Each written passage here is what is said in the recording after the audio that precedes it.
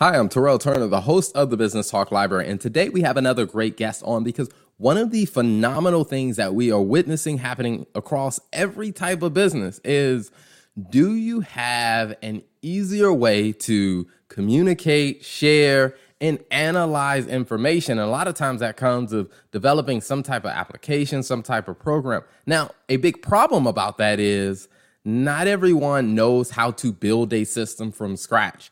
And so being able to find a solution where there is a platform that developers can learn and that they can create dynamic, awesome tools on is a very essential thing. So we brought on a founder of an amazing company that is really helping solve this problem across so many different industries. So you want to stay tuned to hear more about this company. So stay tuned.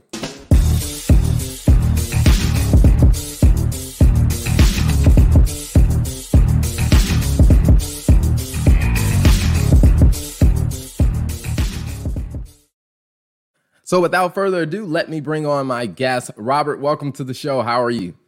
Good. How are you doing? I am great. You know, this is a topic that I've been really interested in as I've started to look at, different ways that companies are evolving and trying to find some low code options for providing a solution. So before we jump into the details of that, tell us a little bit about your background. Okay. Yeah. So my background, I've basically been working in fintech one way or another since about 2000. Prior to that, I was really into making video games, and I've always been thinking about what it means to connect humans to data. And maybe it goes all the way back to when I would watch Star Trek, and they had as a kid, and they had the screens up there, and I would see them like, oh, the engine needs more thrust, and how do you know that information? And you're interacting, right? So before there were even really like VGA screens, I was thinking about what does it mean to allow humans to act with data. So really, this has been a lifelong passion for me. So that's my background, and then naturally, kids get into video games. So I got into video games, building video games, and then found my way into fintech. Started off at Bear Stearns. Following that, I was at J.P. Morgan. I was the head of infrastructure at the Dark Pool LiquidNet, and then after that, started 3Forge in around 2010. Gotcha. Now, I guess, having a background, like I said, you experience with, creating video games and going into fintech. Like when people hear your story, they often ask, like, how'd you go from video games to fintech? Well, yeah, okay, that's a good story. So first off, the prior me would have been appalled that I went into fintech, because I thought that's where developers went to die. Like you go and you sit in a corner in a cubicle and just start writing for loops to process like regulatory reporting transactions. It's actually a fascinating industry. And so basically 2000 was kind of the .bomb era, if you recall. And so I was working out in LA, a few different companies out there. And then I just decided, I want to try to find something more stable. So I started doing consulting, and then I ended up at Bear Stearns. And like I said, when I went into this, I thought I was going to hate it, and it was going to be boring transactional stuff. And then you realize that it has all the ingredients of a really, really lifelong challenging problem, which is you have huge amounts of data that need to move very quickly. They need to move accurately. There can never be error. Everything's got to be audited. Entitlements is a huge part of it, and everything's got to be quick. Whoever can do it faster ultimately wins. So start off in regulatory reporting, and then I ended up on the high frequency trading side, and that was in the beginning, like 2005, on the HFT side. And for maybe the listeners who are fully aware, high frequency trading really is the idea that you're letting a very high level is you're letting a computer basically do the micro trading for you. So you say, I want to buy 1,000 shares of Microsoft, you send it off, and then a computer is looking at the whole market and then deciding at the exact right moment which exchange should I send that to. Now you can imagine there's two computers sitting next to each other, both trying to trade 1,000 shares. One's going to win, one's going to get the better price. You know what I mean? And so it gets faster and faster and faster. And so when I was starting, it was milliseconds. Now it's down to microseconds. But the same challenges are still there. You have to have 100% accuracy. Everything's got to be accounted for, and then at the end of it, the volumes are massive. So how do you build displays around that? So, yeah. Gotcha. And that becomes a very big thing because I think for people that aren't familiar with it, I mean, if we took the technology and you really just kind of looked at it from, if you didn't have the technology, someone would have to actually pick up the phone and call all those different brokers and figure out what the pricing was and then try to come back. I mean, maybe 3 days later, they come back with an answer and say, hey, here's what we should have done 3 days ago. Exactly. You know what's funny? It's kind of a side story, but one of my jobs when I first got into it, because I was on the regulatory side, is I had to actually go, in case everything went down, you still needed to know what time a transaction had taken place. So back in the early 2000s, they still had a box sitting on the desk where they could like punch a card and it would like go. And so something had to make sure those clocks had the right time. So that was part of my responsibility in that field. So it was interesting to see that transition. I was literally coming in where they were starting to replace physical means of doing things, over the phone sort of things with electronic trading. And I've been through it the whole way. And I call it Moore's phenomenon, not Moore's law, because tapers off. But I mean, we've seen that. I mean, just every year, the amount of data doubles and doubles and doubles. And of course, it's just because everything's becoming electronic. Mm-hmm. Now, I guess from your perspective of having seen, like I said, the old analog approach to now the massive amount of data and the computations that are happening, like, do you ever sit back and just like are amazed at how far things have come in that short period of time? Yes. I mean, it's a little from column A, a little from column B. I'm amazed how far things have come. I'm also amazed at how disorganized things are in some ways too. I think it could actually be a much more efficient system that we have. Behind the scenes, there's a lot of duplicity and things like that. Then there's a lot of room for streamlining. I mean, let's put it this way. I think there's still huge room for competition and to streamline costs, et cetera. But at the same time, yeah, it's hard to believe, how far we've come in just 20 years. So, yeah. Awesome. Now, coming into your life with, Three Forge, I mean, what was it that really kind of sparked it as, hey, you know what, this is the business that I'm going to invest my time and my energy into? Right. So through my travels, so to speak, in the different companies I was at and the different positions within those companies, and by the way, in each one of those, I had a variety of different responsibilities. I realized that there was a lot of overlap in the problem set between each of these. So whether you're in the high frequency trading side or you're in the back office side, well, not the clock setting side, that's unique, but I'll put that in a separate bucket. But the other ones, there's a lot of overlap and a lot of similarity, yet they were being built from the ground up over and over again. And so I really looked at it as I felt it could be a much more efficient system. And by building a more efficient system, customers could have a better experience. Companies can save more money. You can have faster delivery times, which gives you a competitive edge. And so I felt that what the industry needed was a platform that wasn't siloed to solve a particular problem for a particular sector within finance, but just a general data agnostic platform. So I actually stepped outside of finance and looked at the problems at large, like what were people doing in social media, what are people doing in IoT, and really thought about how do these problems translate?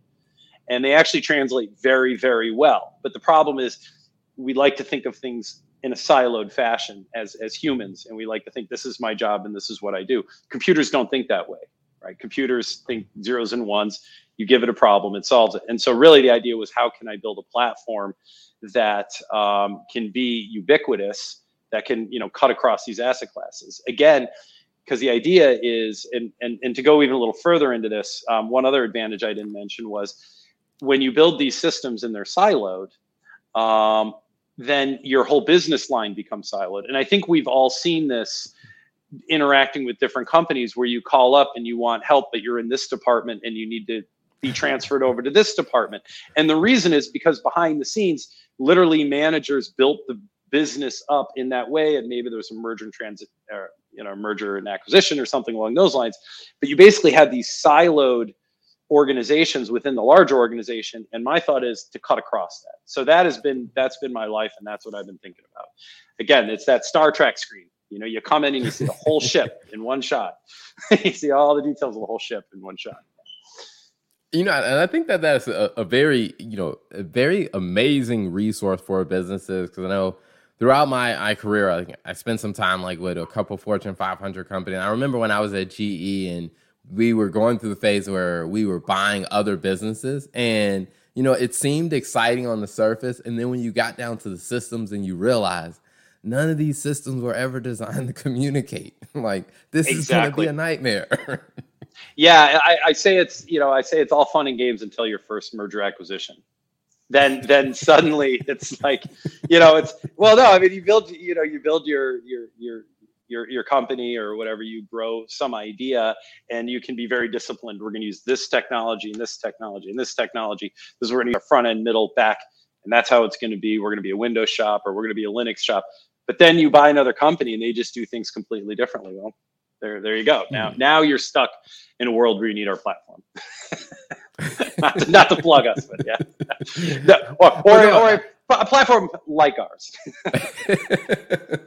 But I think that does make a very good point, because my background is finance and accounting, and I think even from that standpoint, I remember sitting in conversations where we were debating. It's like, is it like, operationally, it would make more sense for everybody to get on the same system. But the question is, can we afford it? Because what they were running into is they would have to build something from the ground up. And it's just like, is it worth that effort? Or do we just build in workarounds, hire extra people to just deal with these incompatible systems? So, I think you guys are on to something that is a phenomenal solution for people. So as you kind of, build 3Forge and really introduce customers to it and introduced it to the market, what has the response been like? It's the response, I would say, in the beginning is unsettled. It was a bit unsettling, almost, in a way. So first off, we were pushing our idea at the same time as the concepts of the data lake, or the data river, the data ocean, and all the different terms, while all these things are going on. And so there was a huge push from industry to say, just take all your data from all your different groups and just shove it all into one database. And I could go through all the problems with that. First off, different types of databases are designed for different types of data. So all along, we were pushing a paradigm called leave the data where it is, which is, don't try to reinvent everything and say, we're going to tear it all out, greenfield, build everything again. That's extremely expensive, and a lot of times frankly, it fails to try to do that. What we believe is you leave the data where it is, and you basically connect these systems. You connect to these systems instead.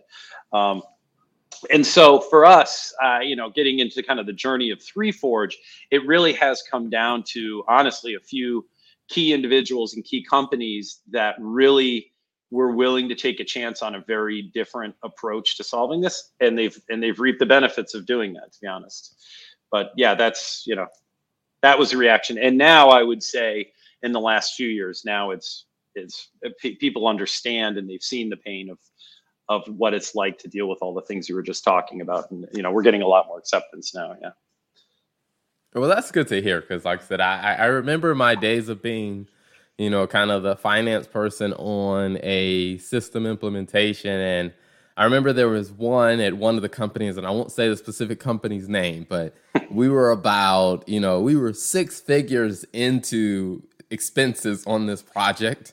And there were just some glaring things that's like, we cannot move forward on this. Like, I know we spent all this money, but we just cannot move forward, because it wasn't gonna solve the problem that you were talking about, because you're still gonna have all these, a group of silos. On the surface, they look like they function together, but it's just like, this system doesn't really work well. So, as you start to, to work with the different clients and introduce them, what is it like when someone reaches out? Like, usually, what are the problem case that they have, or the use case that they have, that they're saying like, hey, 3Forge is the perfect solution for XYZ? Yeah, I wish I had a buttoned up answer to that. It's funny because every time it seems like we've kind of, we sit back and strategize, well, what's the angle of how we've been embraced by these different companies, and we almost always end up coming in on some different trajectory, but we always end at the same place. And so usually what it is there's an effort. A lot of times it's regulatory and compliance driven, or sometimes it is support desk driven. And by support desk, I mean, you call up one of these big banks and you have a large portfolio across many assets. You want to talk to a guy and you want that or girl, and you want them to know all of your positions across all your assets, right? And so that's an example. So really it's been, sometimes it's been front office driving this because they want that platform. Other times it's been back office driving it because from a compliance standpoint, you want to be able to have that full picture as well. And then, sometimes it's just been, we come in with a small use case. But the whole idea is that we've made it very, very simple once you've integrated in one spot, kind of link into another system. We worked very hard at building the tools to say, link to another system. And so it just naturally starts to expand once we get a use case, because every use case is tangential to another use case. Once you solve this system, the people who use this system never just use this system. They're always using 2 systems or 3 systems. And so you start to just expand that way. Yeah, I can think of a lot of scenarios where I've called into a help desk for something and you get to the question and you've waited online. You finally get to a human being and you ask your question and they're like, oh, that's not my department. We're going to have to transfer you over. It's funny because it's always bothered me, but I feel like because I've built this product that solves a lot of that problem. And so I feel like I'm allowed to get a little bit extra upset when that happens to me. Like, I've actually solved this, please. Just use this software. You know what I mean? It's like, I've actually tried to do something about it. Anyways, but yes, it's always happening. Now, when you're in, like, as you go from, this idea and, you're solving, a very serious problem. Now, on the side of managing, like I said, the business around your idea, what has that been like as far as, bringing people on the team and, developing in the different functions within running your business? Mm-hmm. Well, in that regard, I've been lucky to have found, I think, a few key people that I trust to help me, kind of set up this company. Also, well, let's put it this way. My background is I'm a computer junkie, computer nerd. I code all day long. That's what I love to do. I love to look at architecture problems and try to solve them and think about the next big thing. But when it comes to running a company, I have to wear a different hat. For a long time, when the company was kind of being bootstrapped and starting up, yes, I had to kind of manage and work through that. And over time, we've found some people that I really trust that help me manage those things. I mean, recently we set up an office in London, and not recently, a few years ago. Last year we set up an office in Singapore. That's serious logistics and things like that. So unfortunately, I've got a good team to help me do those things. Now, what was that experience like for you? I mean, when the idea came up about, hey, we're going to open an office in London, like, what was going through your mind when that idea was pitched? Well, a few things. One, is probably just as much my customer's idea as mine. And one thing that's very interesting, at least in the capital markets, is how much. So first off, when you go to the UK, anytime you're going to have a follow the sun, like 24-hour support system, whether you're a bank or maybe even an airline or something, I don't know. Well, maybe not airlines. They probably put it all in India or something, but at least in finance, generally you want to run your support out of London because that actually touches North American hours and you also touch APAC hours, Asia hours. So that was natural for us to set up an office in London because our tools are used to support.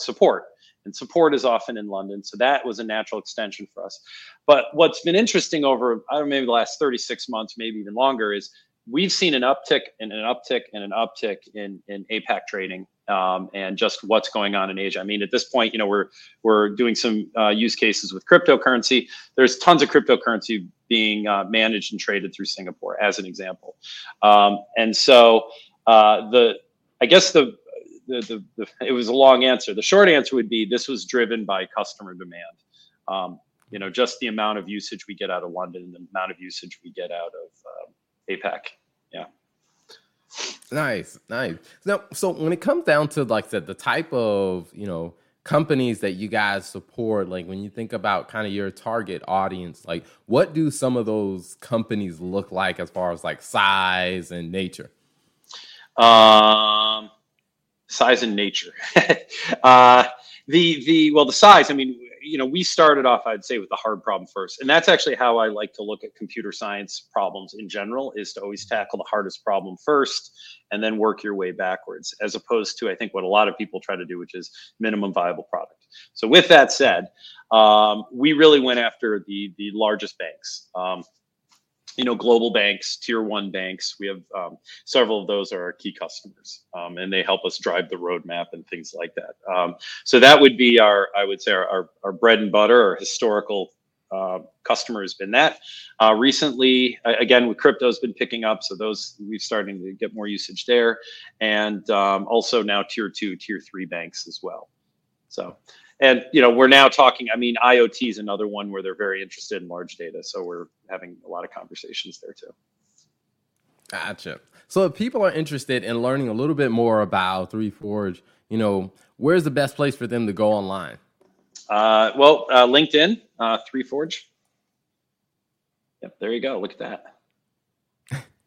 Awesome. Perfect. Awesome. Yeah. And so we do updates very frequently on here, and we're doing new stories and new features. We have another thing I haven't really touched on is we have adapters to hundreds of different types of databases. That's part of this leave the data where it is. And so we talk about the different types of databases on here a lot and things like that. And when we're integrating with new systems, so we're doing a side-by-side comparison. It just comes with the territory when we're integrating with so many different types of systems. We're introduced, and so we're always comparing, and we're putting that sort of information on LinkedIn. So it's a good resource. Awesome. I love it. Well, before we wrap up, one of the final questions that I love asking every guest that comes on is when you think about your journey of where you've been and you think about where you are now, what's 2 pieces of advice that you would share with other entrepreneurs? And it could be you reiterating something you've mentioned earlier, or it can be 2 new things. Okay. Well, 2 new things. I'll try to do something new here, make it instead of just repeating old stuff. I would say one is, there's the old saying, which is you make your luck. So a lot of it was luck. I mean, I got lucky being introduced to the right people at the right time with certain problems after certain events, et cetera, et cetera. But at the same time, I definitely made my luck. I got things ready. I got everything in place so that when the opportunity hit, I was there. At the same time, I will concede there was a chance that the company could have failed. I mean, there was definitely, there were times where if we didn't hit certain key events, it would have been problematic. That was, 5 years ago, maybe even longer than that. But, definitely, some things are out of your control, but you definitely want to try to control what you can. The second thing of advice I'd have is, and I can't give general, I don't want to give general advice, but I'll say for me in particular, I always knew I wanted to try to start something and do something different.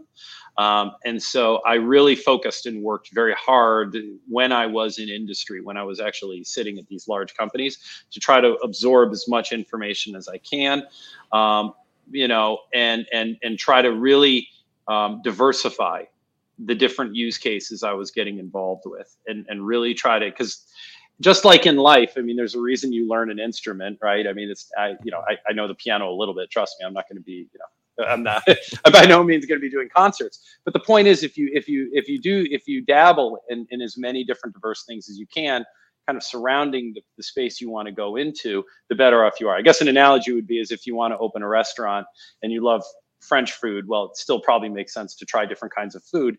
That helps you expand your palate. Same thing with technology. Awesome. I love it. Well, Robert, thank you so much for being an amazing guest on the show. It was a pleasure having you today. Okay. Thank you, Terrell.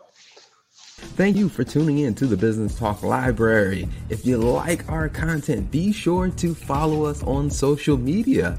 And if you want to see more of our exclusive content, you can subscribe and become a member on patreon.com/Business Talk Library. Hey, the Business Talk Library is the place where business makes sense.